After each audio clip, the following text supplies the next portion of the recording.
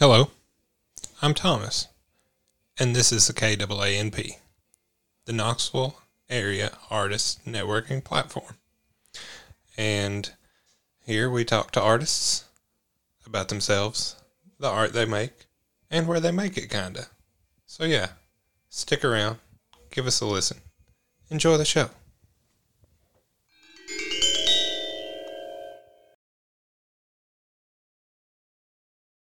Is the bar sounds. We're in Hardin Valley Casual Pint.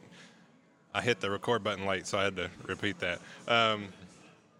So if you hear the hum of a beer cooler or bar patrons, understand that we are in public, and y'all are going to have to deal with it. So here we go. I'm here today with Garrett, and he does some really cool stuff. I'll let him introduce himself. Hello, Garrett. Hi, my name's Garrett Durland. I grew up in Colorado. I went to university at Colorado State University and worked in the power industry for about 10 to 12 years. So now I'm doing art full time. So I really like it. So what got you from Colorado to Tennessee to art full time? So there was a job opening at ORNL, Oak Ridge National Lab. And I moved here. They moved me here, and I started working in the spallation neutron source, which is a scientific source of neutrons, and had a great time. Decided to quit after I was spending too much time on my side hobby, which was making bathroom signs. And I said, you know what? Let's see if this business works, and it's still working, so that's good. Well, there you go. How long has that been? It's been about 2 years since I quit the job, but I've been selling signs for about 3 or 4 years. All right, so signage was really what pushed you over the edge to make sure this is a thing you wanted to do? That's right. Did you do anything before signage? Are you generally a creative person outside of your professional desires? How long have you been arting is generally how I like to ask this question.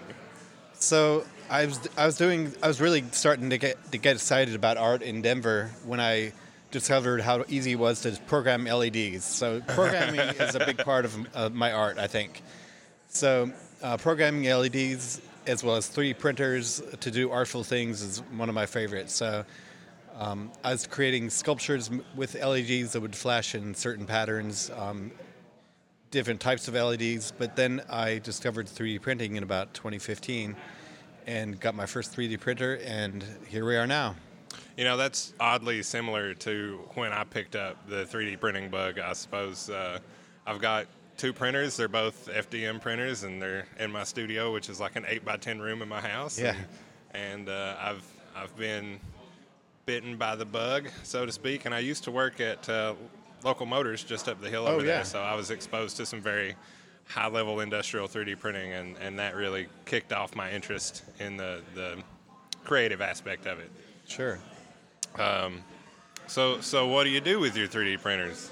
So right now I spend most of the time on the clay 3D printer. Yeah. And it's a homemade printer that started as a plastic printer, and now it prints. You can change the nozzle size. Right now, a 4 millimeter nozzle that I can print 450 millimeters high, so almost half a meter high. So I'm excited about that. So for scale, my printer at home has a 4/10 millimeter nozzle because I have a 1.75 filament machine, and that's 10 times bigger than the machine I have at home nozzle size. But you use clay, ceramics, and is that a traditional ceramic material that you just feed through your printer, or is that something specialized? It's the same thing. You just add a little more water to the clay. Makes sense. The one that I like has got some grog in it, which is it's been cooked once or been fired once. So little bits of grog in the clay with it. It helps it keep the form a little better. And I've been collaborating lately with Brian Wilkinson. Yeah, he's another one. He's on my radar. Yes. Yeah, he's definitely on the radar. His traffic cones, and I think I saw the printed traffic cone that you all collaborated on, That's right? Yeah. and it had the wonky top, and I loved it because the style of machine that you have and 3D printing FDM in general, tall, skinny things is difficult. It is, yeah, especially the top where it gets all wiggly. And so that was not intentional. You know, we were hoping for a straight top, but the fact that it came out that way was great. Well, I don't think it would be a proper goon if it didn't have some squirrely characteristic to That's it, right, as per his work. So I was really excited to see that collaboration. I'm really excited to be here talking to you about this because I'm nerdy about the 3D stuff as well. So let's get back to this for a second. What mediums other than, did you ever do any like drawing, painting, any like traditional quote unquote artistic mediums? I'd say it's all been 3D. Every bit of it, all digital stuff? I'd say so, yeah. So no watercolors, no acrylics, no pens, pencils? Nothing, yeah. That's a really unique entrance into an artistic career. Most people, you know, that I've interviewed so far, know in my life have some sort of traditional medium introduction, whether it be watercolor or pen and ink or you know anything you would be exposed to in a formal educational environment like that. Right. So you've been using your 3D printer since 2015. Yeah. When did the clay come in to the picture? Let's see. I think when there was an Indiegogo, which did like a Kickstarter thing, and they offered a 3D printer kit for $150. Was that the 3D Potter? The Cerambot. Oh, okay. Yeah. 3D Potter is the more expensive version that's owned by Roane State Community College. No way. Yeah. I had no idea. So yeah, they own the big 3D Potter, which is another 0.5 meter size one. Oh, that's crazy. I had no idea they were affiliated. Oh yeah, Brian was the guy who applied for the funding and he built it himself. Oh, okay. So Brian was the guy behind that. So the cone was printed on that printer. So yeah, I got the Cerambot kit, which is a smaller size of clay that you can print. Yeah. Like 1/3 the size of my current printer. So I could print smaller pots.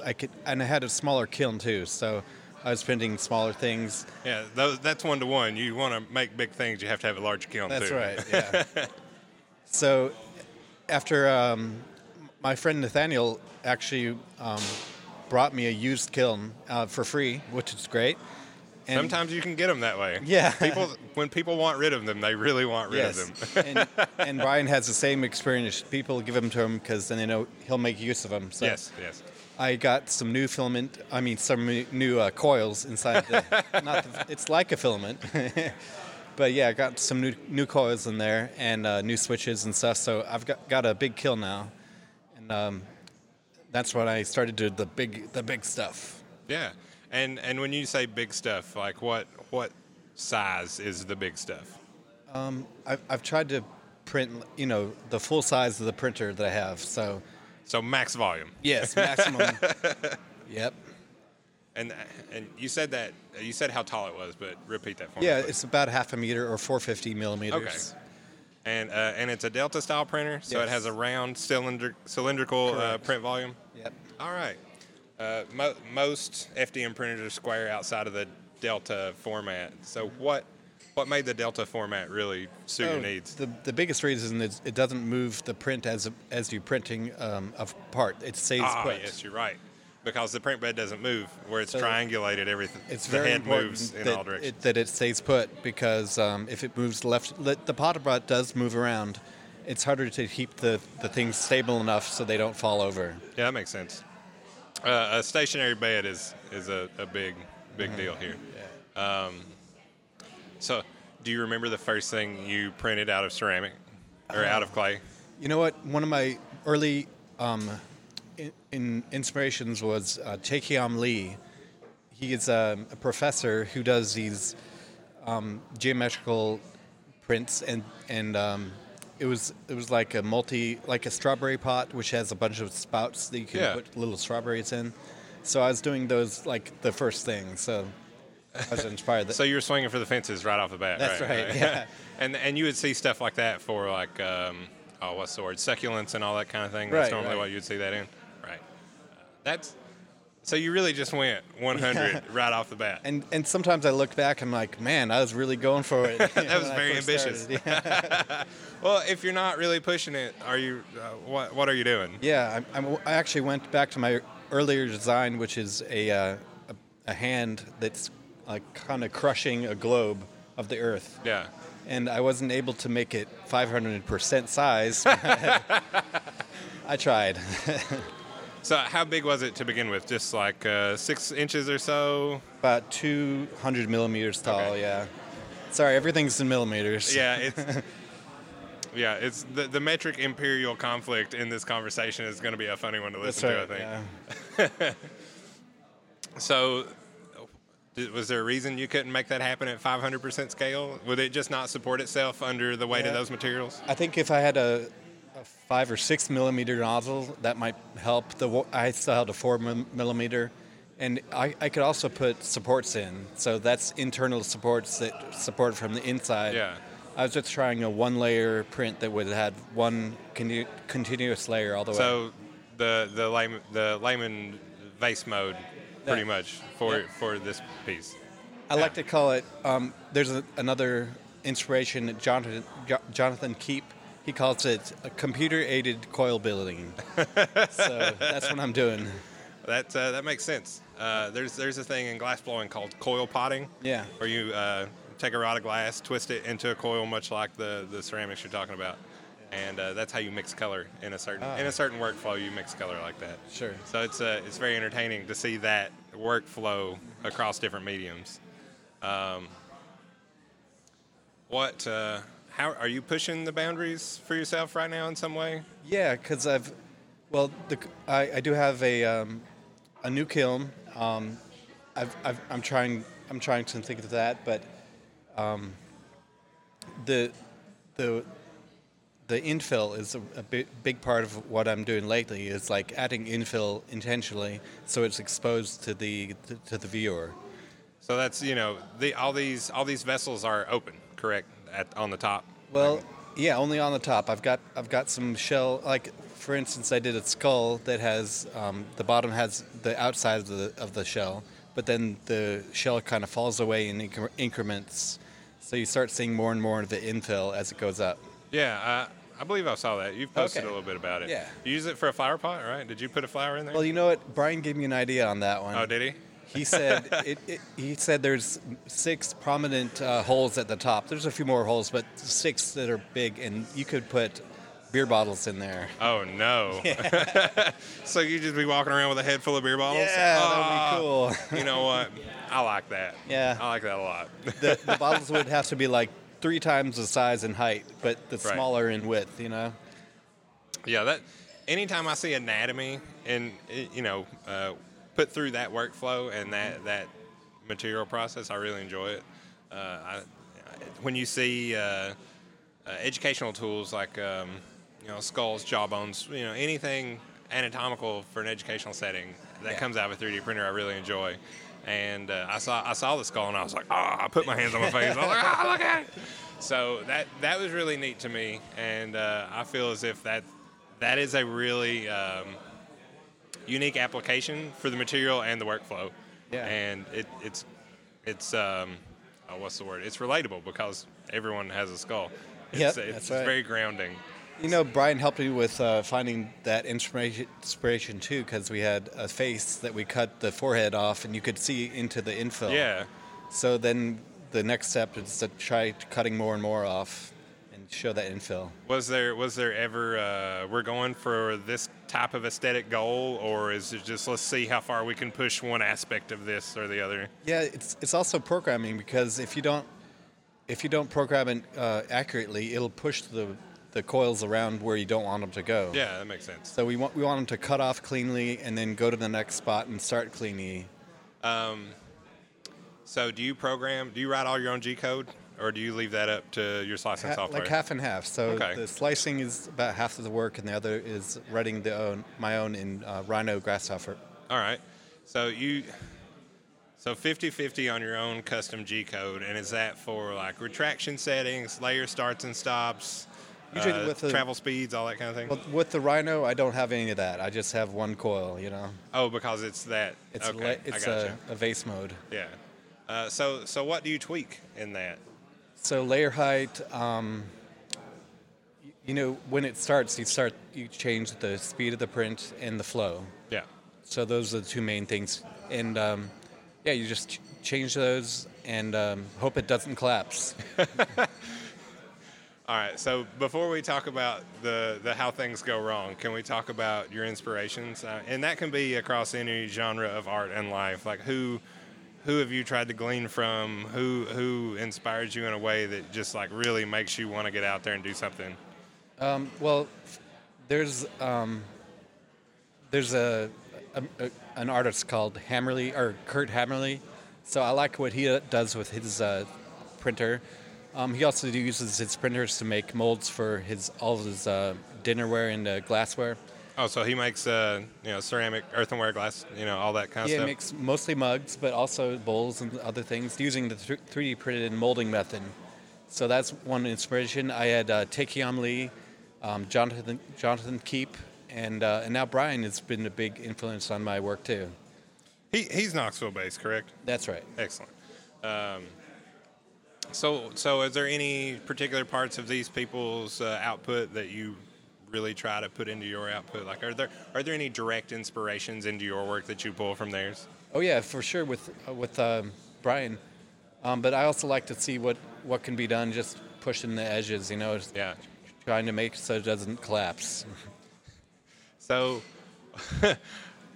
what's been the worst collapse? The one that just struck you, just the one where you just like threw your arms down, and cussed. It's one of those ones where the print looks great, and you're pulling off the printer just to go let it sit down for a while, and you jerk it, and the whole thing falls over. So do they normally collapse in on themselves, or do they slump over, or all the above? Usually to one side or the other. So it's never the implosion, just goes a lazy blah. Yep. Oh, and I can only imagine how what's the word I'm looking for? How sad that is, because you've waited for it to be done, and you've watched a little bit of it, or maybe a lot of it in my Most case. of it, yeah. and then you just like, yeah, time to go let it sit, and then Exactly. yeah.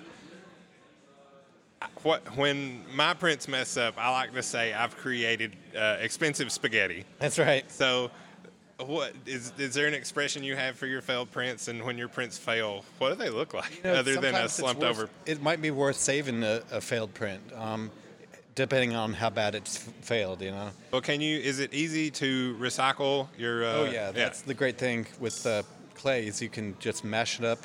You can either try to put more water in it or just put it in your reclaim pile, which can be watered or added water later.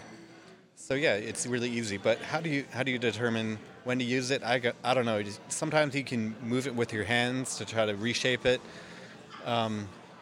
Is that's a finesse part, right? Like you just know when you touch it, like we can use this. Yeah, you can't like wait a day and do that later. You have to do it right then, So you kind of get your hands wet so your hands don't stick to the clay, and don't push too hard. We could have it collapse again. Yeah. So yeah. So I'd say that's definitely. Is that the most finesse part? I guess so. Yeah. Well, another hard part is getting the print off the bat. You use like fishing line to peel it off of there? Yeah, that's one way. I like to try to let it sit just to the right point where it's just dry enough. Then you can just lift it off. Is that like a quick snap, or is it just a really slow you peel? You kind of go left and right, Left, you can feel it where it's sticking to. A jostle? Yeah, a little jostle there. Excellent.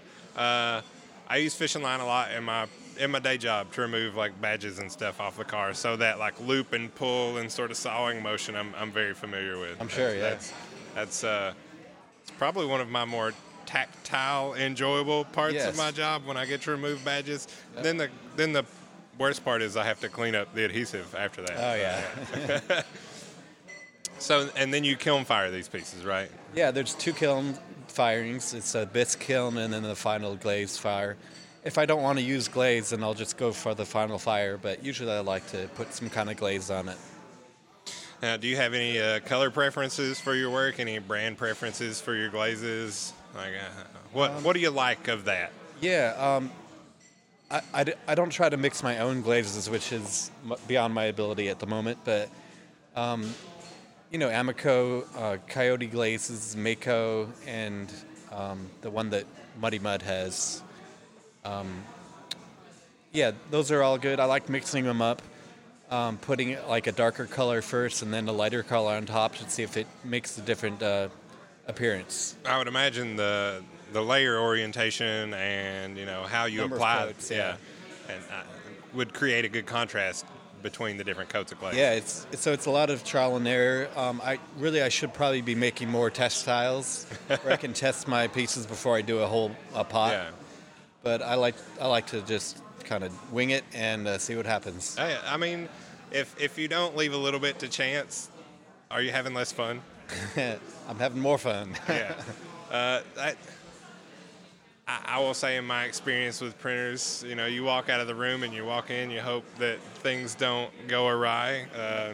Have you ever opened the kiln and things just aren't right? There's glaze that runs right onto the kiln shelf. Just falls right off? Yeah, it seems to fall off, Like sometimes it goes all the way around the piece and you have to use a hammer to get it off. That's oh, no man. fun. So it really solidifies It's really on the solid, on yeah. the fire bricks in the kiln. Yeah. Mm-hmm, yeah. Well, those being porous, it doesn't help. Yeah, Brian likes to use fire bricks. I just put my stuff right on the kiln shelf. Okay. So that's the I guess the stock or factory stone in there. Yep, you can buy shelves that are more durable than fire brick. Yeah. Okay. That's the kiln area of this workflow is beyond my understanding because I don't ever work with those. That's really cool though. The color, are there glazes that change color after firing? Oh, yeah, I'd say almost all of them do. Almost all of them? Well, to some degree. Some of them change drastically, like from white to red or something. Okay, that's crazy.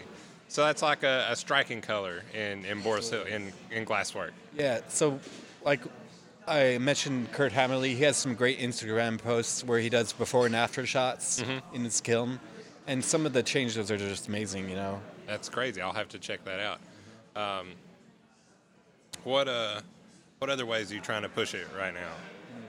Are there any like one specific angle you're trying to perfect right now, or any task or workflow you're trying to get into? Brian has encouraged me to make some plastic molds for clay. Okay. So I haven't done that yet. Where you can press the mold in using just wet clay and press it in with your hands, or you can make an entire mold for slip, which is like wet clay.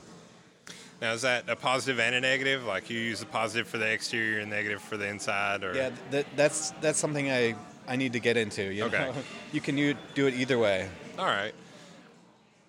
That's probably the angle I would take because making molds and some those types of applications and more tooling is something I'm a little more experienced with my workflow. I've made I've made resin casts as molds to pour resin into for all kinds of various shapes. The only thing I haven't done is really made a mold specific for using with silicone. Oh yeah. I haven't made any molds to hold silicone to make positives for things, but when I find that need in my workflow, I will certainly do it. That's right.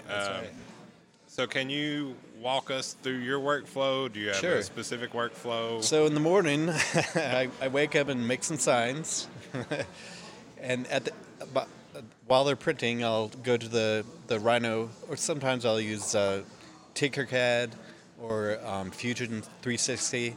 And I'll come up with a new clay design. I'll try it out in the slicer, or I'll try it out in the usually it goes into a slicer so I can run through how each layer will come out. Right.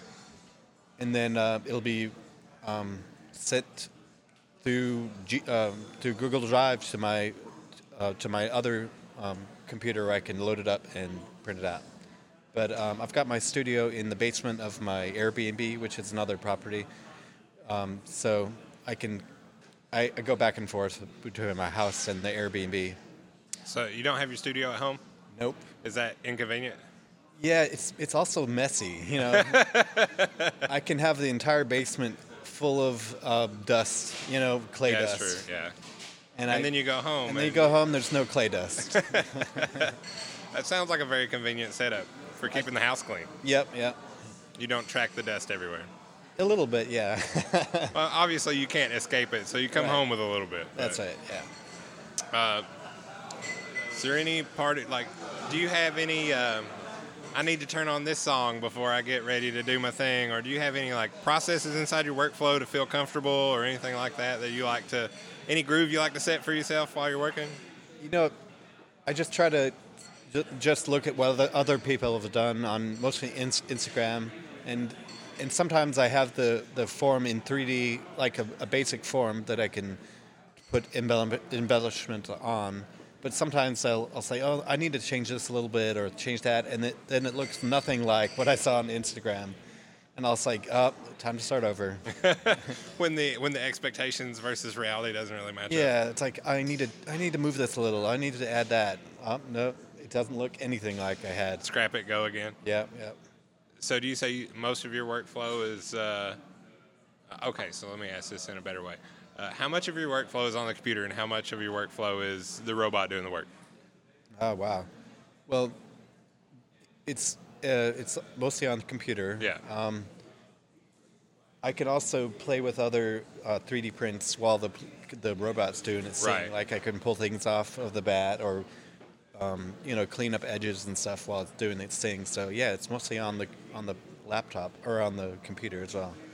And then once you click send and print, you're watching, manicuring. I'm listening. Yeah. The funny noises that they make is a really good some indication noises. of things that go wrong. Yep.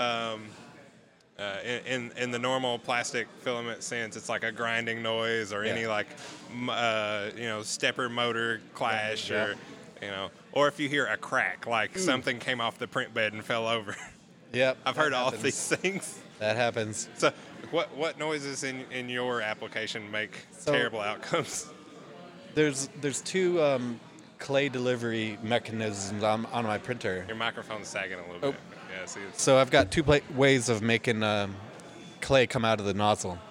One is the piston pump, which is driven by a gear, 30 to 1 ratio gear, and the other is an auger, which has it just spins all the time.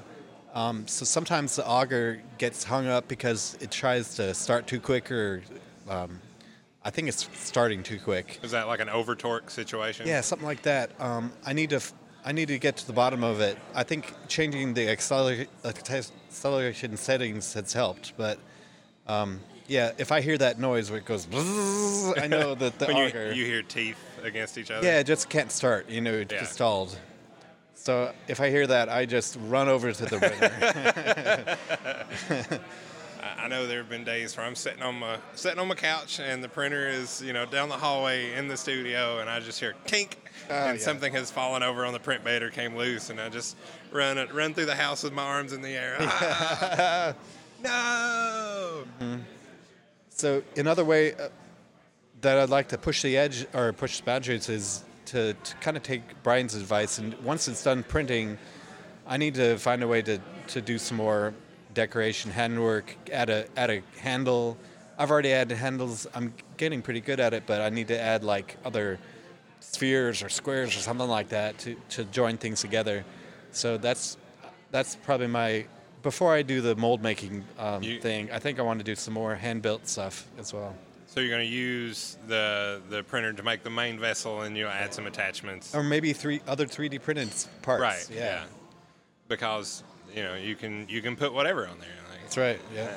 Now, is that could you print all these things at the same time and then pick one up and stick it on there?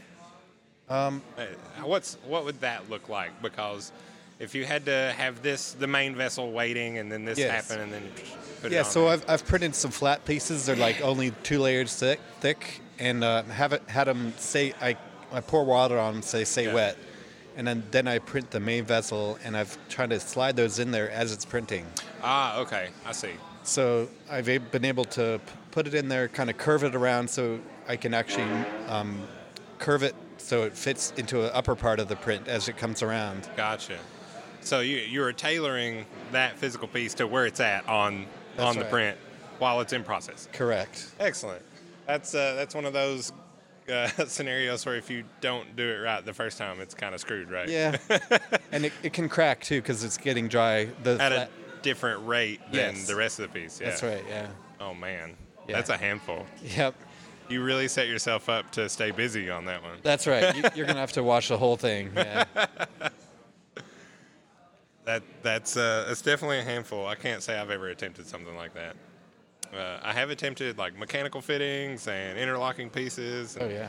Man, like, the tolerances you have to have and the patience, the patience and the tolerances are probably the worst part. Or I have least patience to do those. So if you get impatient with the fitting stuff together, the cool thing is glaze can fit.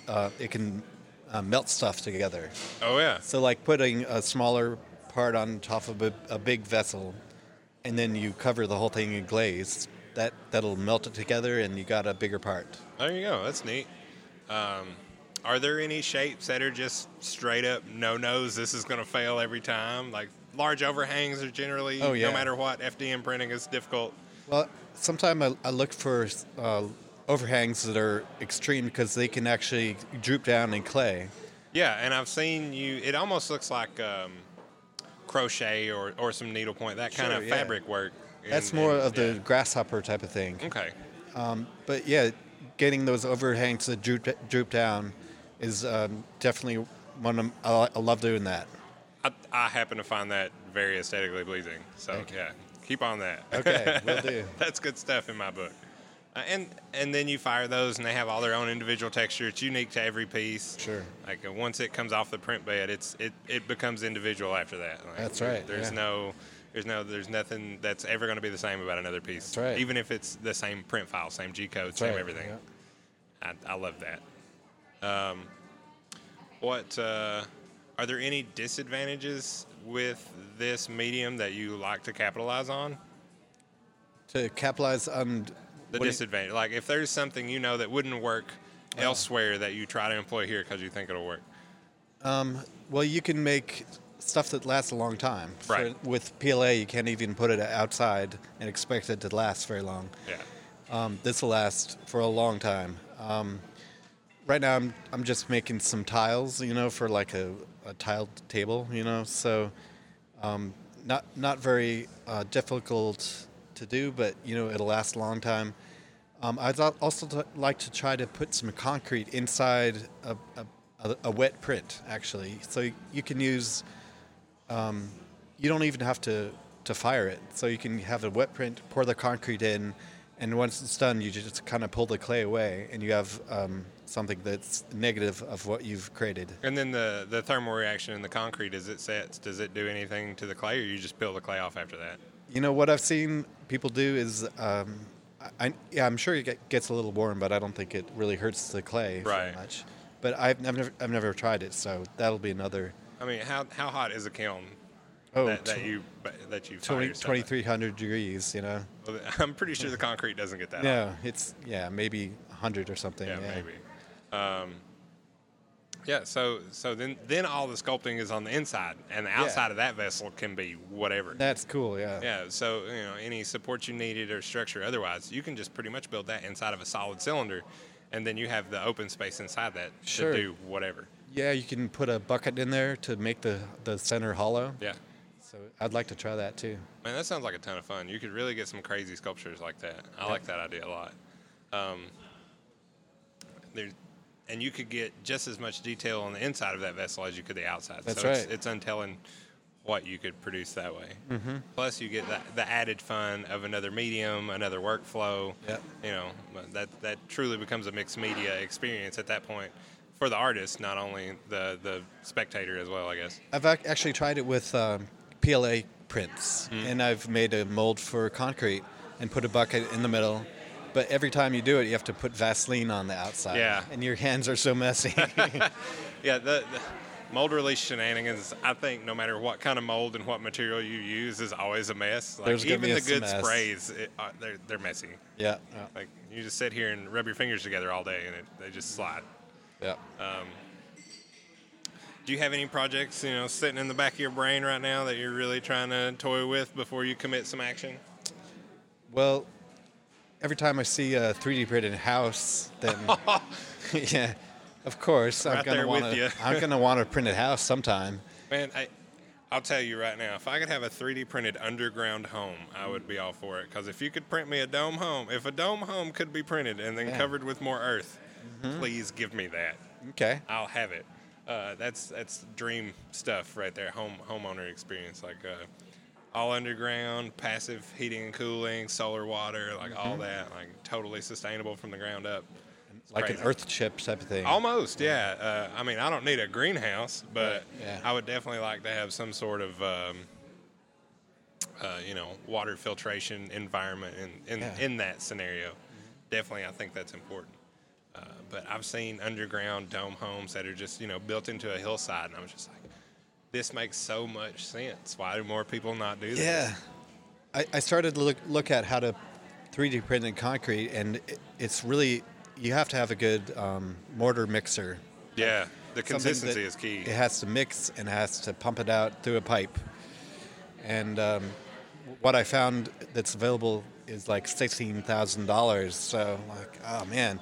Yeah, the machines are out there. They're very expensive. And I think Icon is one doing it in the United States. And there's a German company that just printed the first government-approved residential structure in Germany. I'm all over this stuff. I really, really hope this technology takes off to become a quote-unquote normal thing. I mean, I wish I could get into it like it's like Dogecoin when it was young. Yeah, right. I'm pretty sure that's at like 50 cents today. Yeah, wow. Crazy. I've seen, I follow a couple people on Instagram that do large scale, I think they call it terra printing because they use natural materials from the site to build the structures. And they've done stuff out in the desert, like,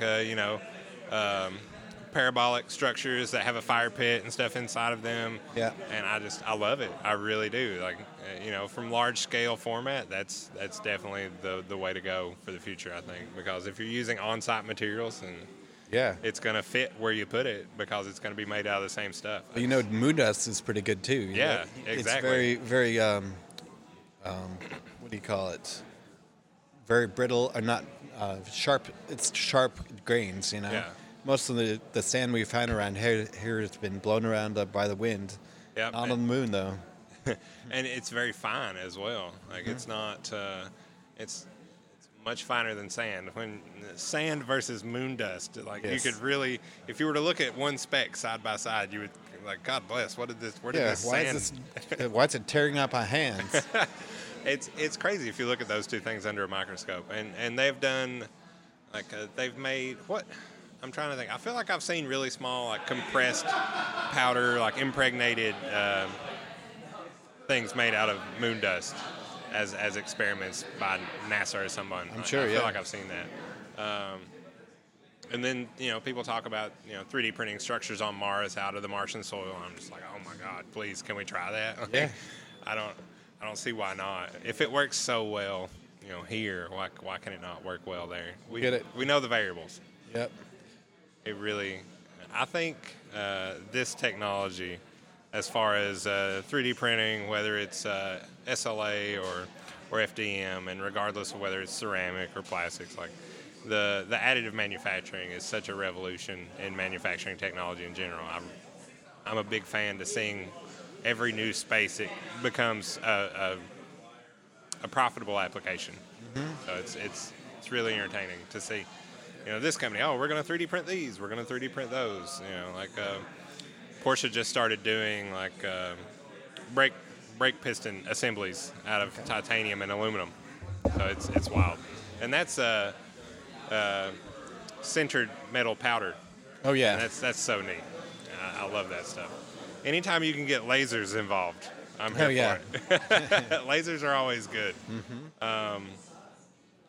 So what's it? I normally ask this question first, but I was so excited. So what is it like for you being a creative person in East Tennessee right now, with the way the world and society is at the moment? So, seriously, I really don't mind the pandemic, being alone all the time. I just wake up, mail out some signs, and go to my clay studio. But I'm sure that in the future I'm going to want to move somewhere else, try to get somewhere a little more urban, so where I can kind of, I don't know, collaborate with more people. Yeah. And see what's going on in the art world. Is there a specific place in mind for that goal? I grew up in Denver. Okay. So I'm always thinking about Denver. But yeah, anywhere that's kind of wild, good outdoor community, Asheville maybe. Yeah. I've spent a lot of time over there. It's a fun place to be. Yes, it is. Yeah. Been to Denver once. Went there for my 28th birthday and had a great time. And went between there and Colorado Springs. And I went to the Red Rocks Canyon open space in Colorado Springs. I've lived in Tennessee my whole life. Never have I ever before then seen a rock that was the color of my hair. Oh, yeah, it is the color. That's right. The clay dirt out here is really close, but that's not a rock. Yeah. And I was just like, man, this is cool. And first time I'd ever looked east and saw flat land until the horizon. Oh, yeah. Yeah, I was standing on top of an 11,000-foot mountain looking east, just in awe. It was wild. So I can imagine growing up there and being around that all the time was amazing. Great, yeah. Yeah. Groovy? It's groovy. Yes, it is groovy. I greatly enjoyed myself, so I do hope to get back. Mm-hmm. Goodness. What are there any inspirations outside of the clay ceramic environment that you really try to incorporate into your workflow? So I was playing a game called Abduction. Abduction? Yes. Okay. And it's a successor to Myst. Myst, the old click and find your own adventure. Oh yeah, I'm familiar with that style of game, but not that one particularly. Yeah. So there was some great artwork in the game. One was like an arch door that had two parts to it. So I kind of used that idea to make some pots, and I was able to upsize it in my new printer to like 3 times the size. So that was pretty cool. They kind of sagged a little bit, but soon they're in the kiln now, so hopefully they'll come out good. So when you open up the kiln, it'll be Christmas or not? Yes, it'll be Christmas. Yes. Hopefully it's Christmas. Yep. That's always the hope. Like, is it going to be the way I put it in here? Mm-hmm. Yeah. So yeah, architecture and video games. Okay. Well, and this is a conversation I've had with other guests. Video games and entertainment mediums are rich sources for inspiration, and I really enjoy it. I was speaking with Matt Shelton here on the show about Cyberpunk 2077. Yeah. When that came out, he was really, I'm sure he's still playing it, but it hasn't been out that long. He was talking about a lot of the wardrobe design in that particular bit of media, and lack of wardrobe. Yeah, and it's there's so much richness into building an environment like that people really feel immersed in, that if you just stop and look at it, you can find really unique things most of the time in a lot of different forms of media like that.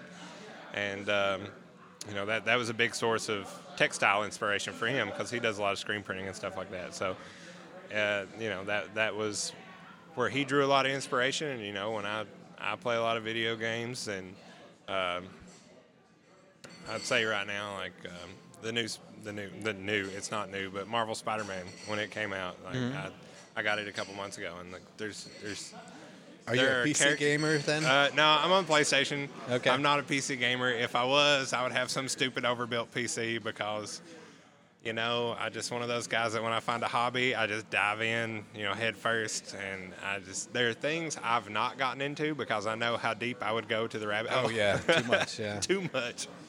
But there are character designs in that game that just look so good. Mm-hmm. And I'm really appreciative of that extra work, no matter where you find it. Like, it didn't have to be that good, but it is. It is, yeah. Just anytime something just like comes across out of nowhere, and it's like, oh man, that's awesome. Did you get your hands on a PS5? Not yet. Oh, yeah. Oh, not yet. I'm not going to play no scalpers, but I do want one. Yeah, I want one too, and I'm surely not paying $1,200 to get one. Yeah. I know it's worth $600, but it ain't worth 12. Yeah. And besides, my PS4 works great right now, so Good. I can't fuss. If I didn't have a Sony, I would have a PC. So that's how it is.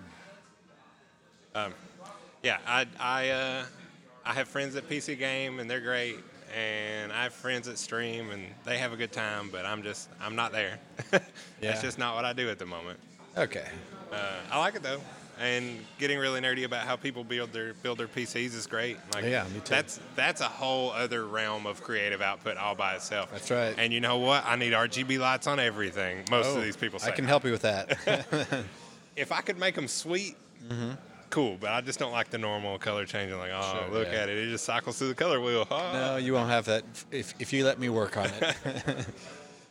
We'll talk. But, RGB lights are really big in PC setups right now. And bless a lot of people's hearts for overusing them. That's right. That's right.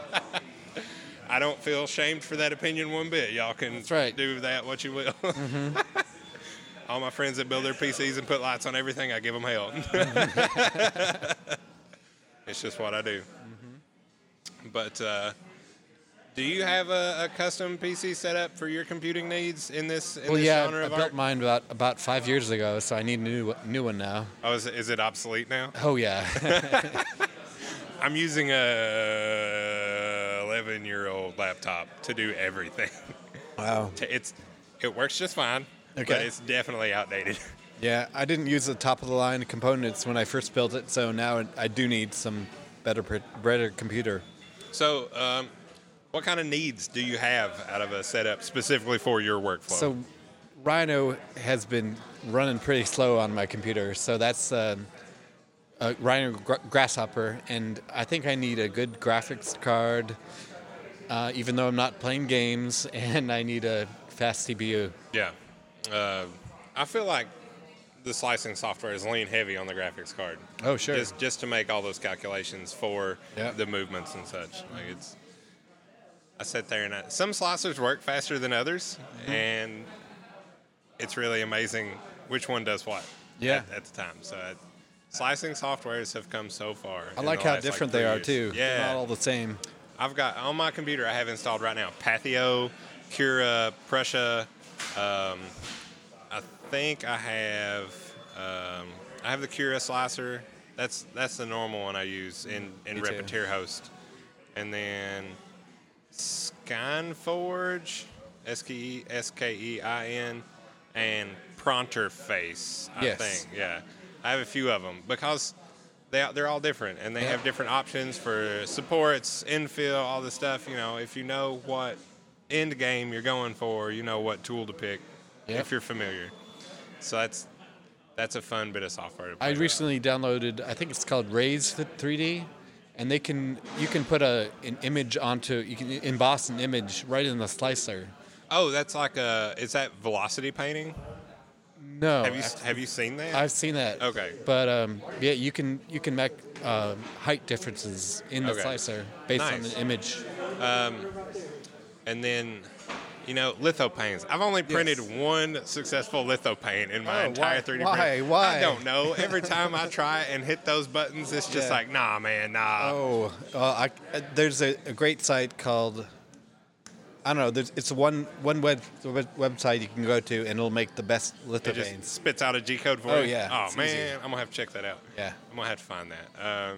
That being said, that's not a very common part of my printing workflow, so the one I did do successfully was Mary Shelley's Frankenstein, like the classic head bust of Frankenstein, and I did it out of a glow-in-the-dark PLA. Oh, so it was really neat. That's neat. And I'm pretty okay with that being the only one I've successfully completed so far. It was a birthday present for a friend of mine that lives in California. But I actually went to the Alien show. What's it called? The Knoxville Alien Show. I don't know anything about this. XCon, that's what it was, right? Oh, yes, the actual convention for extraterrestrials. I had a booth there for my 3D printing, And I did a bunch of lithobanes. I did a bunch of aliens, all sorts of stuff. I had a great time too. So, the first thing when you said aliens, I was like, H.R. Geiger, yes. But no, it's actual extraterrestrials. Well, I had a lithobane of Geiger, of course. Oh, okay. Of Awesome. of aliens, yeah. I think it would be really hard to separate the two in the time. Absolutely. I'm sure a lot of people that were there enjoy good science fiction. Yeah. There were some Star Wars guys there. There were some Ghostbusters for some reason. Might as well. Yeah, that's right. You would think that's more of a fanboy expo thing, but I guess not. It was fun though. Well, that's what matters. Yeah. How big was that? How many people do you think were there? I'd say there was 2 large aisles left and right. So I'd say like 100 sellers there. Okay, that's not small. No, it's pretty That's big. not small at all. Anytime you get 100 vendors at any one event, that's a good That's event. good, yeah. Well, man, and that was a good time? Oh yeah. Awesome. I recommend it. You met lots of interesting people, I'm sure. Sure did, yeah. Great. So it was just polymer printing then?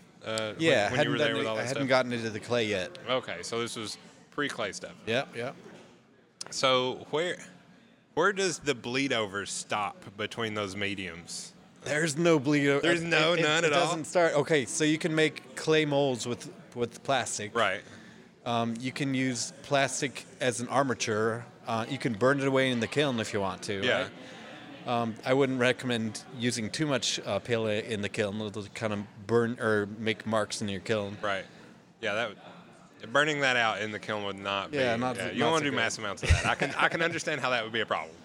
But yeah, there's so much overlap. It's great. What have you integrated any of the PLA other than the molds into your workflow like that? Let's see. Well, I've created the clay printer out of plastic molds. Yeah. So I've broken a few parts as I was pushing the clay too hard. I've got like a collection of parts. I don't throw them away, so I can show you how many times I've tried already.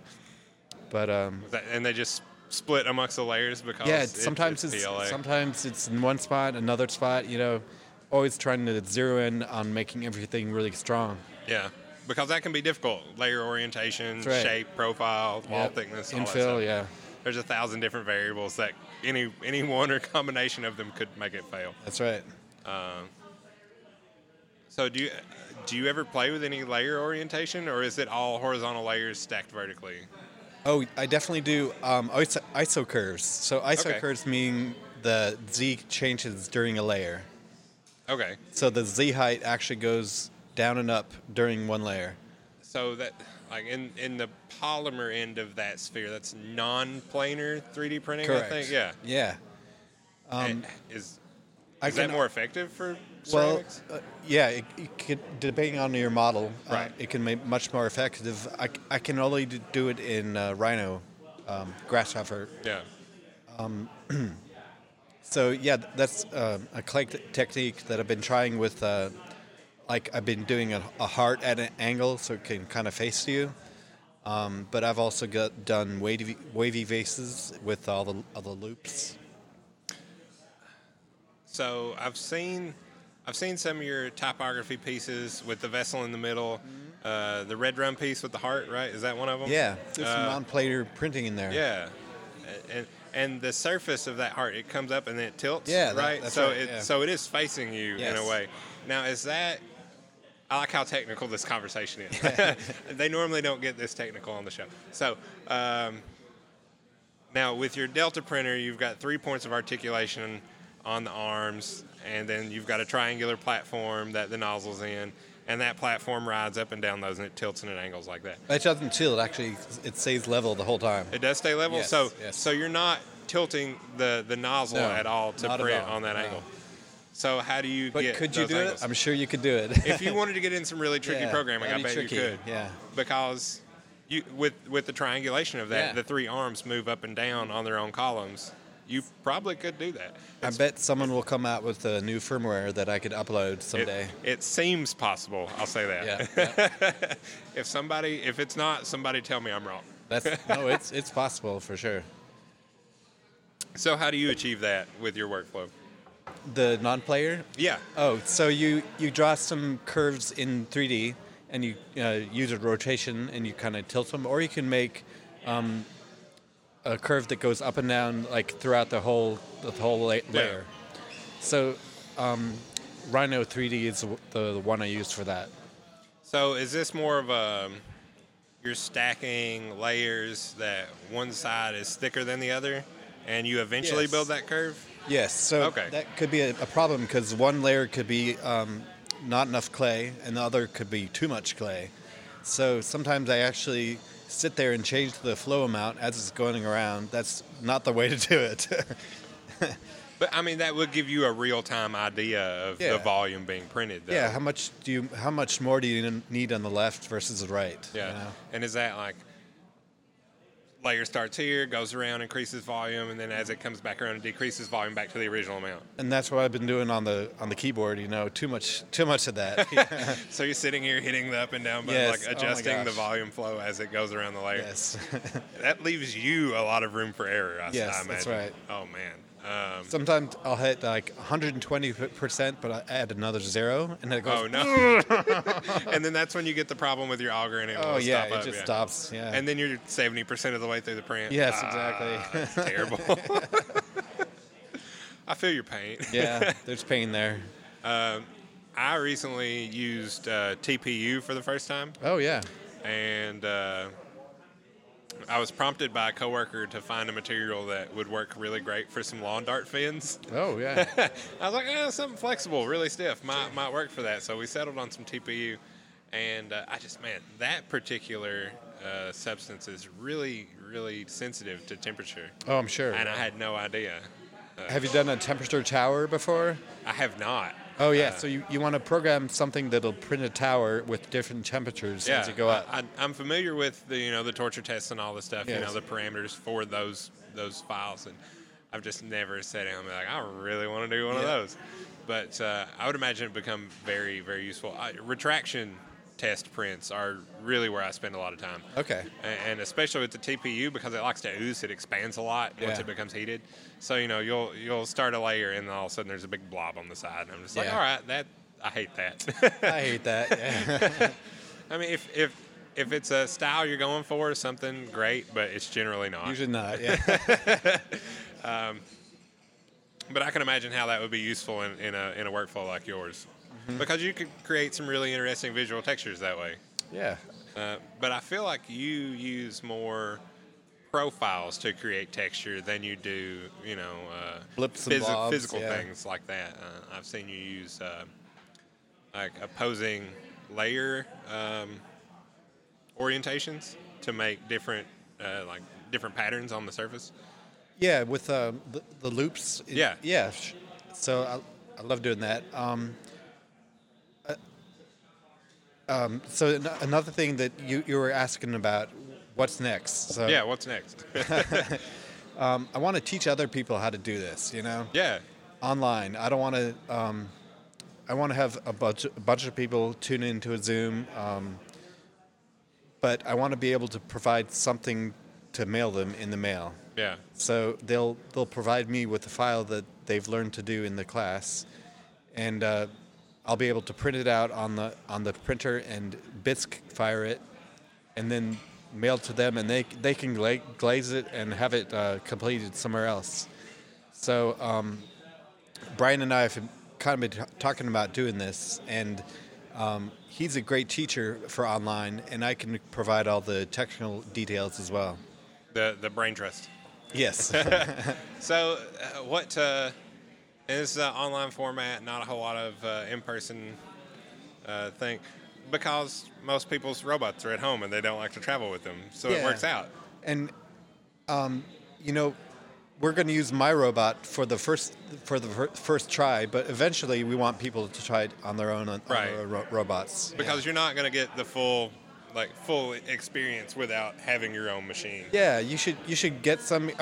It would be inspiring if I got something in the mail and I said, "Man, I created this with my file. Now I'm gonna want to spend some money to buy a robot." And but it's only like $200 bucks to buy an Ender 3. Yeah. So especially if you catch them on sale. Oh, yeah. Just pick one up. They have crazy sales on them sometimes. Like, it's ridiculous. You can get a normal, well-operating 3D printer for under $300. Oh, easily, yeah. Crazy.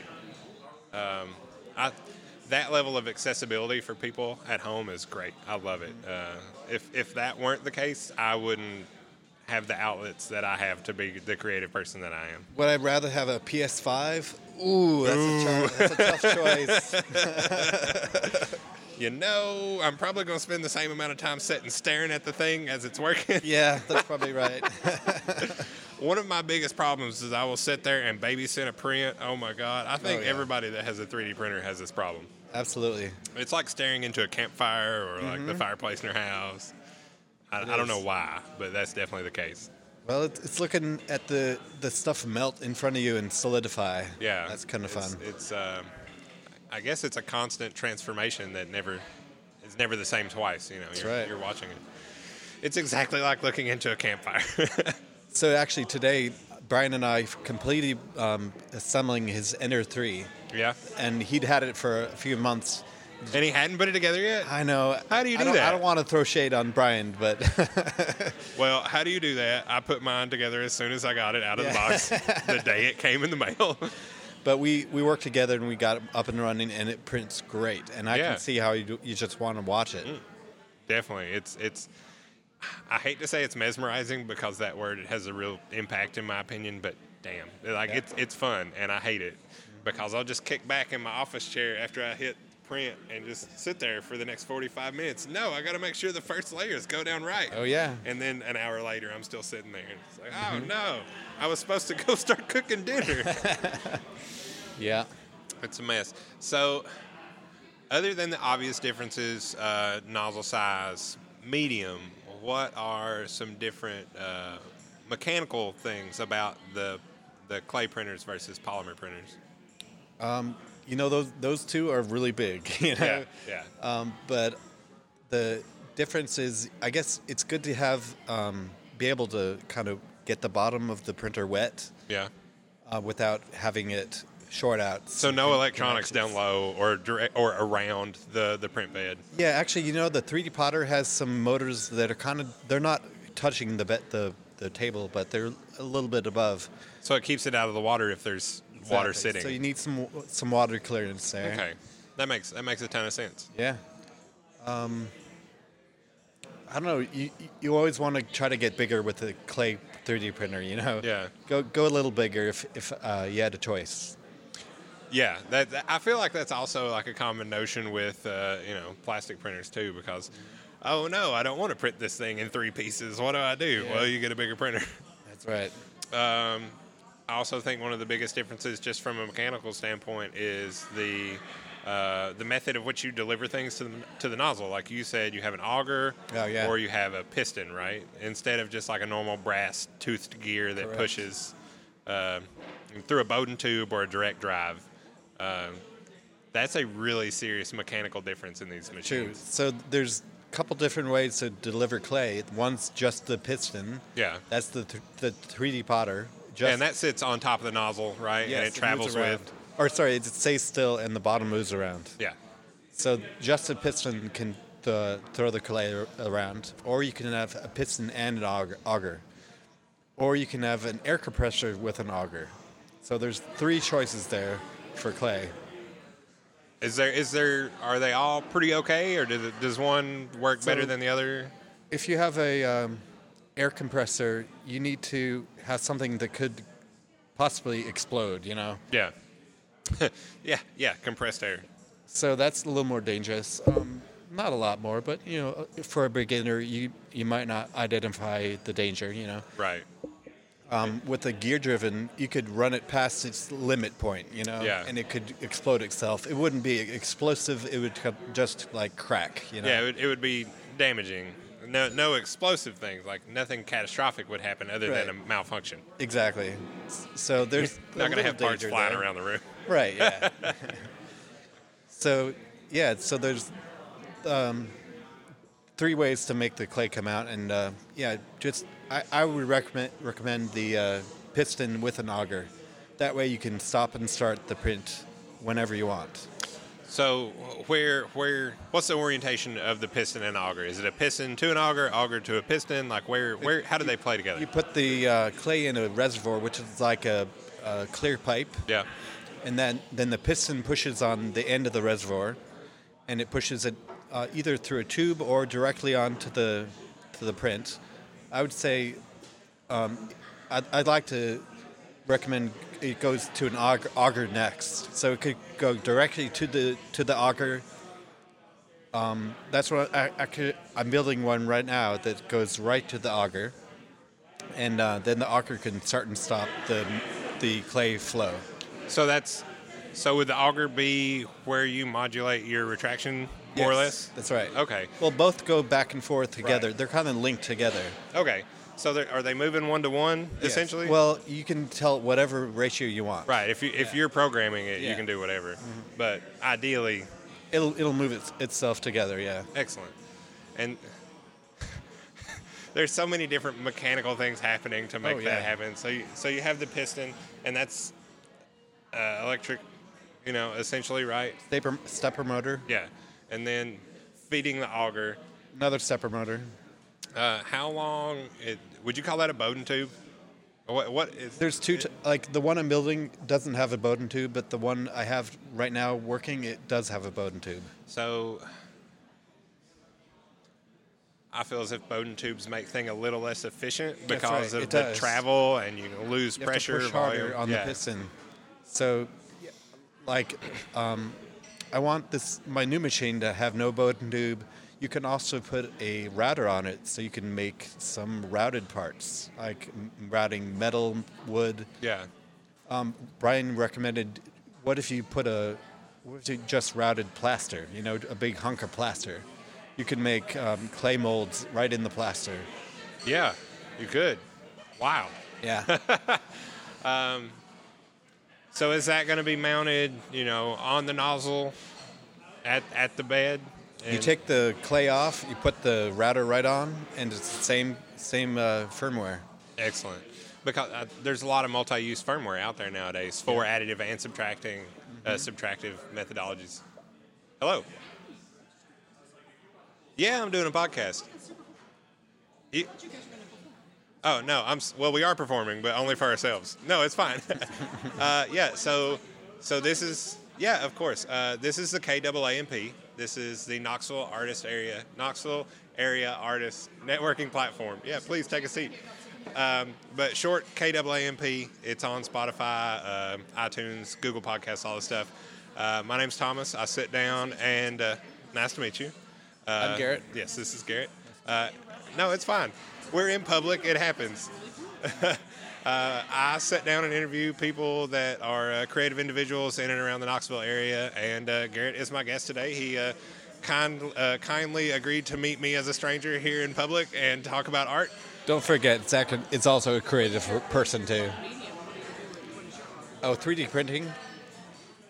So, yep, plastic and clay. Yeah, that's a very popular one. Very, very popular. You're welcome. Like I said, I've got about 13 or 14 episodes out there right now. If you want to find us on Spotify, we're there, and I'd appreciate it if you listen. Nice to meet you. Oh, thank you. Thank you. Thank you. No, it's fine. Enjoy yourself. Yes. You're welcome. That's the first time that's happened. All right. But that's okay. I normally don't record in Casual Pint. Also, they don't sponsor us in any way, shape, or form. But if they wanted to, they could. I wouldn't tell them no. That's right. I did pay for this beer. That's right. And mine, too. So, thank you for meeting me, first of all, now that that's been interjected in the conversation. Thank you very much. But, we were talking about extrusion methods, right? That's where we were? Yeah. You said augers, pistons. Where were we? Concrete printing. Concrete printing, some of that. So that uses pretty much the same thing. You got a mortar mover, or it's called a positive displacement pump.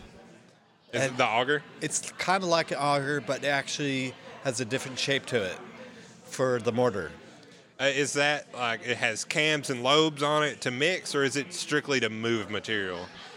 It's moving material. Just strictly moving. Yeah. So it's like a round auger. It's not like a sharp-edged auger. Right. It's more of a round one that moves a positive displacement, I guess. I don't know. I feel like that's just longhand for saying it takes stuff from here to go to there. Absolutely. But engineer speak. Yeah. Yeah, technical Other stuff. pumps, they kind of provide a pressure. Yeah. This was displacement. This just moves. So it's not like you said, it's not providing pressure or, Well, it is, but it doesn't guarantee I'll provide this much pressure. Right. It's not a quantified this pressure at this velocity, blah blah blah. So it's more of a I'm going to flow this much in this amount of time. Exactly. Yes. It's what, volume per 2nd? Mm-hmm. Yeah. Yeah.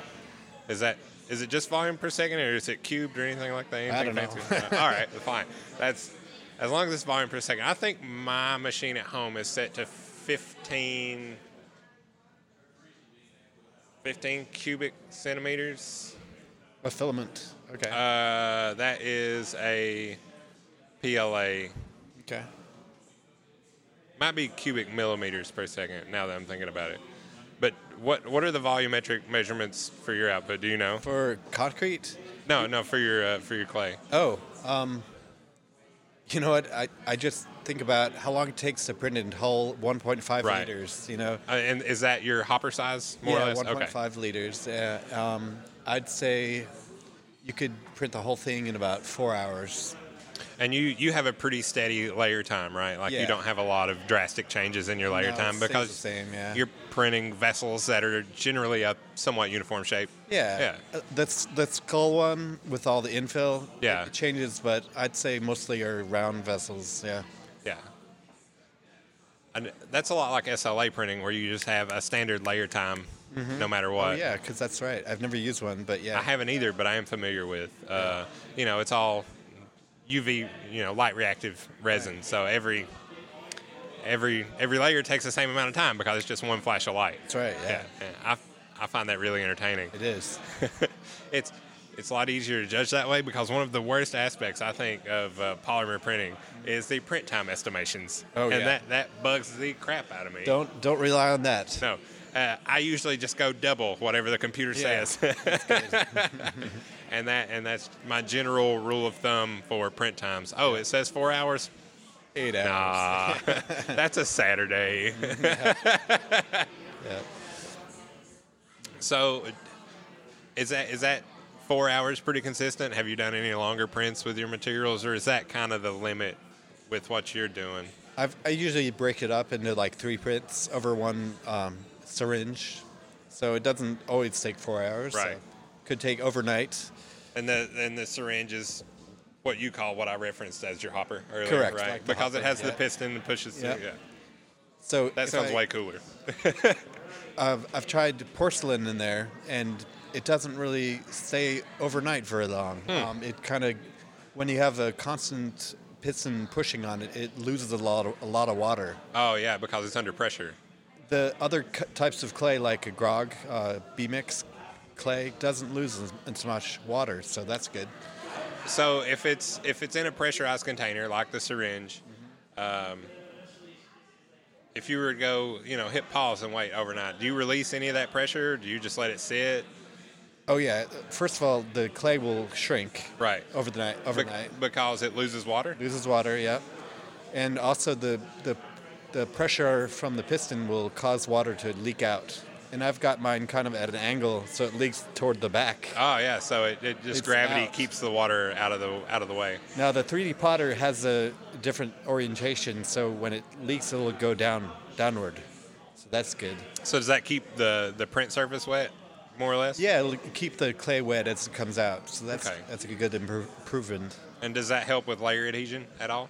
Oh yeah, theoretically. The wetter it is good, but it also doesn't help the collapse. Right. Yeah. There's the fine line of how much water is too much water, and then it falls over if there's too much. Oh, I've never thought about that, but yeah, it makes perfect sense. I'm sure that can be just ridiculous to the point of infuriating. Or just go on the safe side and build something kind of vertical, Right. Yeah. Not a lot of drastic change. Right. Do you end up printing things upside down often, or do you just normally do them right side up? Like pulling a whole printer upside down? No. Just printing the file upside down on your print bed. Like, does that ever come into play? You know what? I've thought of doing some of that, but no, I just print it from the bottom up. You know. We got some neighbors next to us. Yeah, they got some noisy neighbors. What's over there? Is that Don? What is it? Don Julio. Yeah, Don Julio, the Mexican restaurant. Who knows? Yeah. I've found in my applications there's some profiles of shapes that just do better upside down. Oh yeah. And for supports and all that. Yeah, and you kind of never know what it's going to be either. You just throw things on the print bed and see how they slice. And supports are almost like they're so bittersweet. Have you ever seen they have kits now that take your Ender 3 and put it at a 45-degree angle, and then you can print things normally. Yeah. And then it'll actually wipe off the old print after it's done, so you can print it again. Oh yeah, I've seen that, and the continuous printer mill stuff too on the conveyor belt. That's another one. I really want to see what those conveyor belts are made out of. I've never tried one. Because if the bed adhesion is spot on every time on this conveyor belt, what's this conveyor belt made out of? Is it textured? I have questions. Yeah, me too. Have you seen 5-axis in the way that the workpiece moves? I've seen a little bit, but yeah, I've seen that in printing, and there's a lot of it in industrial machining right now, and it's slowly bleeding over into the additive manufacturing. I sure hope it becomes as cheap as an Ender 3. Yeah, that would be nice, because then you don't have to program any non-planar stuff. The bed does all the work. That's right. So your print head only moves laterally and vertically, and then no other shenanigans. I love all the advancements in this desktop era of manufacturing. It's great. Right. The next thing I really want to get into, I want to get a CNC mill about the same size as my Ender 3, just to have some subtractive manufacturing tools to play with. Make some aluminum parts. Yeah. I mean, I would also, like Snapmaker has that 3-in-1 laser CNC and 3D printer. I've looked at that, yeah. Those are very nice machines. I think Brian wants one. I bet he does. I want one. They're pricey, but I think they're worth it if every single one of those units works just as good as one dedicated machine for that purpose. Well, maybe a little less perfect, but yeah. Right. That's the thing when you have a multi-use machine. Like, it's going to be 92% across all aspects, not 100% for one aspect. Right. But still, if it's as good as Snapmaker says it is, then cool. Y'all can send me one. Please, yeah. I'll gladly try it out. But yeah, laser engraving is something that I find really neat, and there are people in my artistic sphere that are really getting into it, and it makes me insanely jealous. I really want to try it. I have a gentleman that he's making a lot of living hinge boxed enclosures, and it's so neat. And you just open up the top, and they just fold open. Yep. No mechanical hardware, no nothing. It's just they've cut patterns into the wood, and it folds. It bends. It's great. Yeah. I'm very surprised every time I see something that should be hard, stiff, and flat make a curve. Yep. Compliant engineering, right? Yeah. And then there's also like thermoflex. This is a little bit removed from the topic of conversation, but thermodynamic materials where they have a physical memory, and then you apply heat, and then they fold up or fold out or assemble themselves in some way. That's crazy. Haven't seen that with 3D printing, but yeah. Another technology. There are polymers out there that do that. Oh yeah, okay. I don't know if there's any in a filament format yet. Right. And if you did, how would you program that memory? I don't know.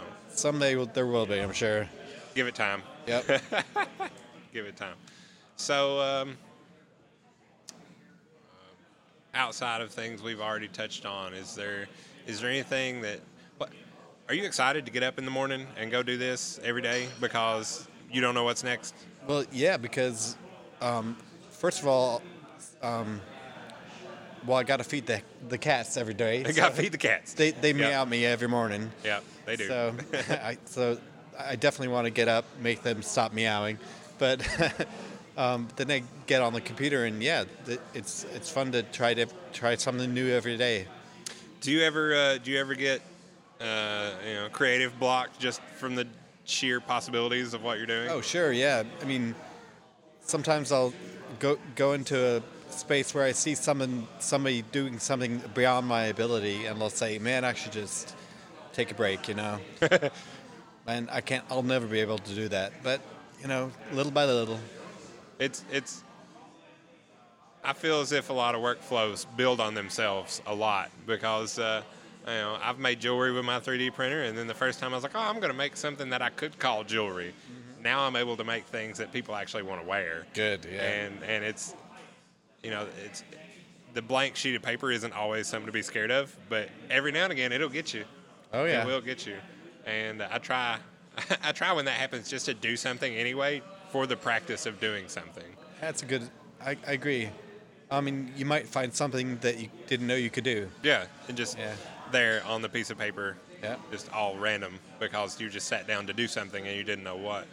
There are definitely days where I sit down to paint and I have my blacked out canvas and I'm just like, I don't know what to do.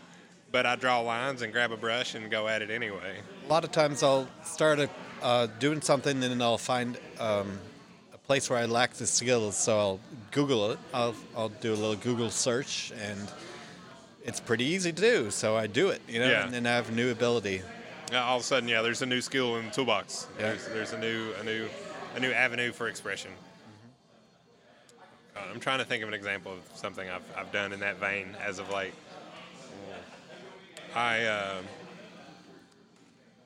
Mechanical fitment, like subtractive manufacturing. I've tried to engineer that into some of the things I've made on the printer. Trying to account for tolerances with the FDM as they can be wonky. Yep. But from my trials and errors, I think I've done okay. I've got pieces that fit really smoothly inside one another. That's great. And I'm pretty proud of that. It's very everyone's difficult. Proud of it, yeah. It's very difficult. Way more difficult than it sounded. Uh-huh. Because you're like, oh, yeah, you just do this and a kiss and you account for this tolerance here and make sure your attachment's that so you don't have these blobs. And I go do all those things and it still doesn't work. And then you tweak this and tweak that. And then it's like 3 weeks later you finally figure it out. Yeah, that's about right. It's that has definitely helped me, like figuring out tolerances and like just how tight I can push my machine. Mm-hmm. Like I've got a 4/10 nozzle on it right now. I had a 2/10 nozzle on it, and I was printing at 5/100ths of a layer height, just to see if I could. It's very small. Yeah. Just to see if I could do it in an effective manner. Of course, the print times were just stupid long, but I managed to make some very pleasing pieces because the execution was there. Not that they were spectacular amongst themselves, but technically, I was pleased with the outcome. Sure. I feel as if going big and going small in this format are equally difficult. Oh yeah. Just difficult in different ways. Mm-hmm. I've never had a print slump over. Oh. But I've definitely had some fall over, and like I said, expensive spaghetti. Cracking spaghetti. Yeah, and I've definitely had some that the raft or the skirt just didn't even happen because your bed level or your nozzle or something, it's just too close. Wrong, there's 1,000 different ways that can mess up. Yep. Do you have any are there any common mistakes in your workflow that you make you have to watch out for? I've got 5 different plastic printers, and they all are different in terms of the nozzle. Yeah. Maybe it's because I don't buy the most expensive parts. Sometimes it's 210 is the best temperature, and other times 230. Even 270. There's something wrong with that, but I just I haven't gotten around to fixing it yet. But each printer is different, and I share files between them, and I need to monitor that temperature for sure. Yeah, that's bed heat. Oh yeah, bed temperature is always something that gets me. Yeah, sometimes you have to kind of actually put your hand on the bed to see if it's hot enough. Yeah, because you know. You know that the thermistor is measuring the temperature of the heating element and not the bed itself. And So it might sometimes be, might not be coupled to the bed, you know? yeah, or the physical contact between the two for the heat transfer isn't as tight as or it just should a be. loose wire, you know? These darn machines, man, I tell Yeah. you. There's a lot to them, as simple as they are. Like Yep. they keep you busy. They really, really do. So we're at an hour 24 right now. That's usually about as long as I care to endure listeners to. I usually ask, are there other people in the area or in general that you would like to hear in a format like this? One, because I want to know who you're into. And two, I want to know who else I should have on because I don't want to run out of guests. So who would you like to listen to in this format? Who are some local people that you would like to have me pick their brain? Other than Brian, because he's been mentioned already. So there's actually a high school colleague of mine, alumni of mine. Yeah. I need to get in touch with her more, but her name is Jessie Vanderlaan. Okay. She's a print artist, and she had a show with Brian in the same studio. Oh, okay. So they shared the same studio last Friday, or maybe one month ago or so. And yeah, I'd like to hear what she's up to. Yeah. Anybody else? That's it. All right, that works for me, man. One's better than none. Garrett, thank you very much for sitting down with me to have this conversation. This conversation was a bit more technical than I normally get, but good. we share a very niche interest on very different ends of this niche interest spectrum, and I was super happy to sit down and talk to you about this. Likewise. I think clay and ceramic 3D printing is amazing because it's so different from every other format of 3D printing. And I think the things people can make with their clay printers are absolutely wonderful and practical and unique in every single way. And I'm just happy this exists and I can talk to people that do it. So once again, thank you very much. And I'm going to play us out. What are your socials? Where can people find you? Tell us all that stuff. Oh, yeah, my Instagram alias is Tinker and Print. Tinker and Print. And that's all lowercase, no spaces, no hyphens, That's nothing right. crazy. And you've got, do you have like a centaur and with a also rainbow got tail or something? Yeah, What is it? On Etsy, I have the shop called Sassy Centaur. Okay. Is that your logo for a Sassy Centaur? I made that logo, yeah. Excellent. So Tinker and Print and Sassy Centaur on Etsy. That's where you can find this man's work. Go check it out. It's good stuff. I follow him on Instagram, and you should too. Thank you very much. And now I'll play us out. That was the show. I hope you enjoyed. All the relevant social media and website links will be in the episode description for the featured artist today. And if you yourself or know an artist that you would like to be or see on the platform, shoot me an email. It'll be listed somewhere on here. I'll try to make it plainly evident for you. But thank you very much for listening, and I'll see you next time.